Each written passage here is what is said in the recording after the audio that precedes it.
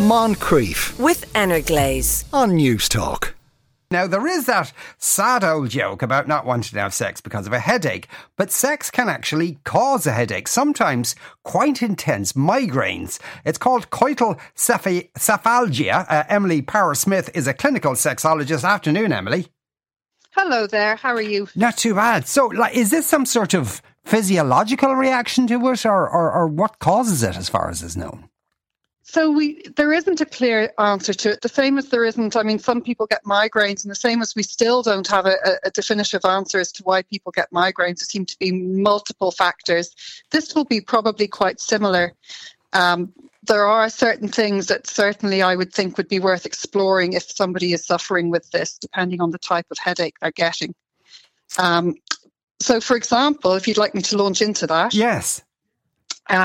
So, for example, a couple of things that I would think about if somebody was coming to me and with this terrible problem, and as you know, it's usually connected more to orgasm. It's more likely to happen around the time of orgasm than other levels or types of sexual pleasure, although it's not always that way. So when people are having orgasms, the most common way to have an orgasm is to tense up. Tense your buttocks, tense your legs, your tummy, often hold your breath or do short, sharp breaths. And that in itself is going to tense all the muscles in your neck as well. And it's going to create a raised blood pressure, and everything's going to get really heightened really, really quickly. And that can set off the saline muscles in the back of the neck or the sides of the neck. And we know from other research that when those muscles go into spasm, they can actually mimic migraines, even heart attacks. And people can be misdiagnosed actually with something other than these muscles in spasm. If it's something like that, it's certainly you can get those worked on. There's 3 of those muscles, and this is the middle one, and that's the one you can get to quite easily with external work. So that you could go to an osteopath or somebody and get those worked on. That might be useful. Trauma could be stored in the muscles and in the body. And again, if you're doing a breath that is similar to breath you had when you were in the trauma, it can release that into the system, and you can go into pain because your body is in its trauma. That's another thing I'd be looking at. The breath is really, really important for both of those and generally. So again, people will often hold their breath. They might brace themselves or constrict their breath or shorten their breath when they're leading to orgasm. And all of these things will cause extra tension. And you can learn how to have long, deep breaths leading up to orgasm, which will help the muscles to be much more relaxed in your body, particularly around your neck. You don't need tense muscles in your neck to orgasm. It's not necessary. It just tends to happen. And our jaw is really, really important. Our jaw mirrors our pelvis. So again, if we'd had any trauma around the pelvis area, or if we are likely to have tight jaw muscles, we often do, particularly if we're stressed, this could be playing into it as well. And we can obviously do a lot to release and to relax our jaws. Okay. And deep, long breaths will really help with that. In what way does the jaw mirror the pelvis? It's like, reflexology, they can find points in the feet that mirror different parts of your body. This is a similar thing. It's a muscle connection and nerve connection. So what we know is that if you have tightness in the pelvic floor, in the pelvic area, it can actually be helped by massaging the jaw. It's not the only cure or the only go-to. You can also get pelvic floor work done. But we do know that working on the jaw and relaxing the jaw has an effect on how your pelvis works for you, and vice versa. Okay. So it's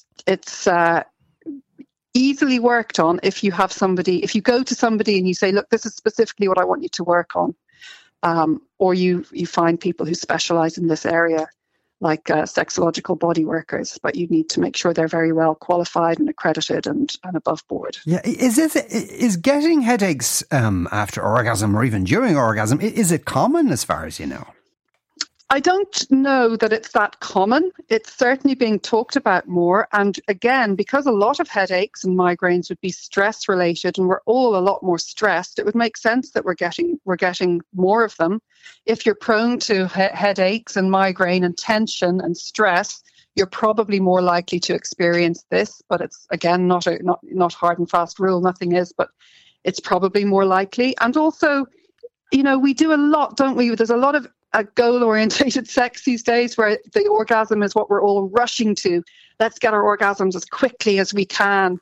And that in itself builds tension in the body in a way that would kick them off if you're prone to them. It's a rotten thing. It's just a rotten thing to have. Let's say that. Yeah, no, because, obviously if it happens to you once or twice, then the next time you're going to be somewhat anxious.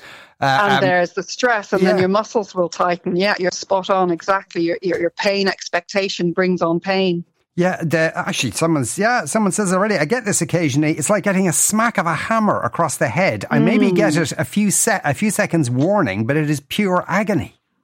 Yeah, and it is, as that article you're referring to says, that it is always worth getting checked out that there isn't an underlying reason for it.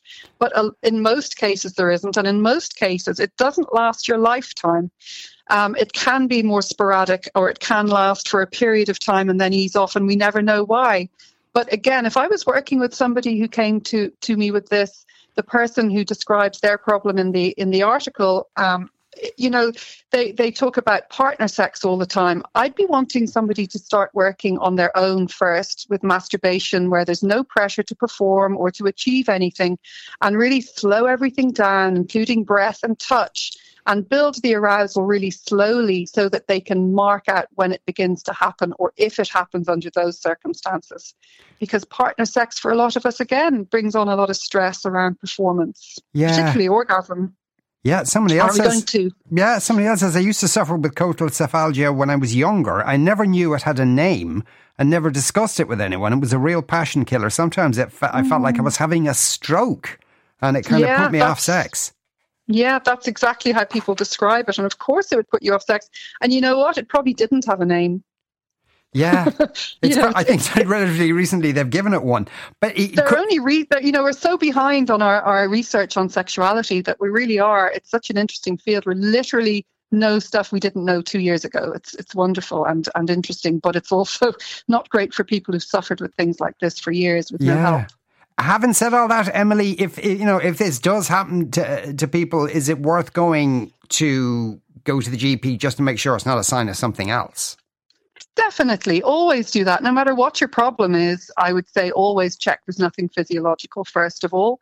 But it does seem that you won't probably get a huge amount of help from medics about it because we just don't have the research and the answers yet. Another thing I saw, some people, if you're not into osteopathy or craniosacral therapy or learning about your breathing or all of that stuff that would probably really help, you could also try timing it a little bit and take some painkillers in advance of your sexual activity. You probably get about a window, depending on what you've eaten and your metabolism, of about 20 minutes to 30 minutes before the meds kick in. So, if you want to time things. Men of a certain age will have to take a rake of pills beforehand now and hope for the best. And of course, if you take painkillers, they're going to numb your genitals. So you want to make sure you get your window right. Good news, bad news. Emily, thank you very much for speaking with us today. That was Emily Powersmith there, a clinical sexologist. Moncrief, weekdays at 2 p.m. with Energlaze on News Talk.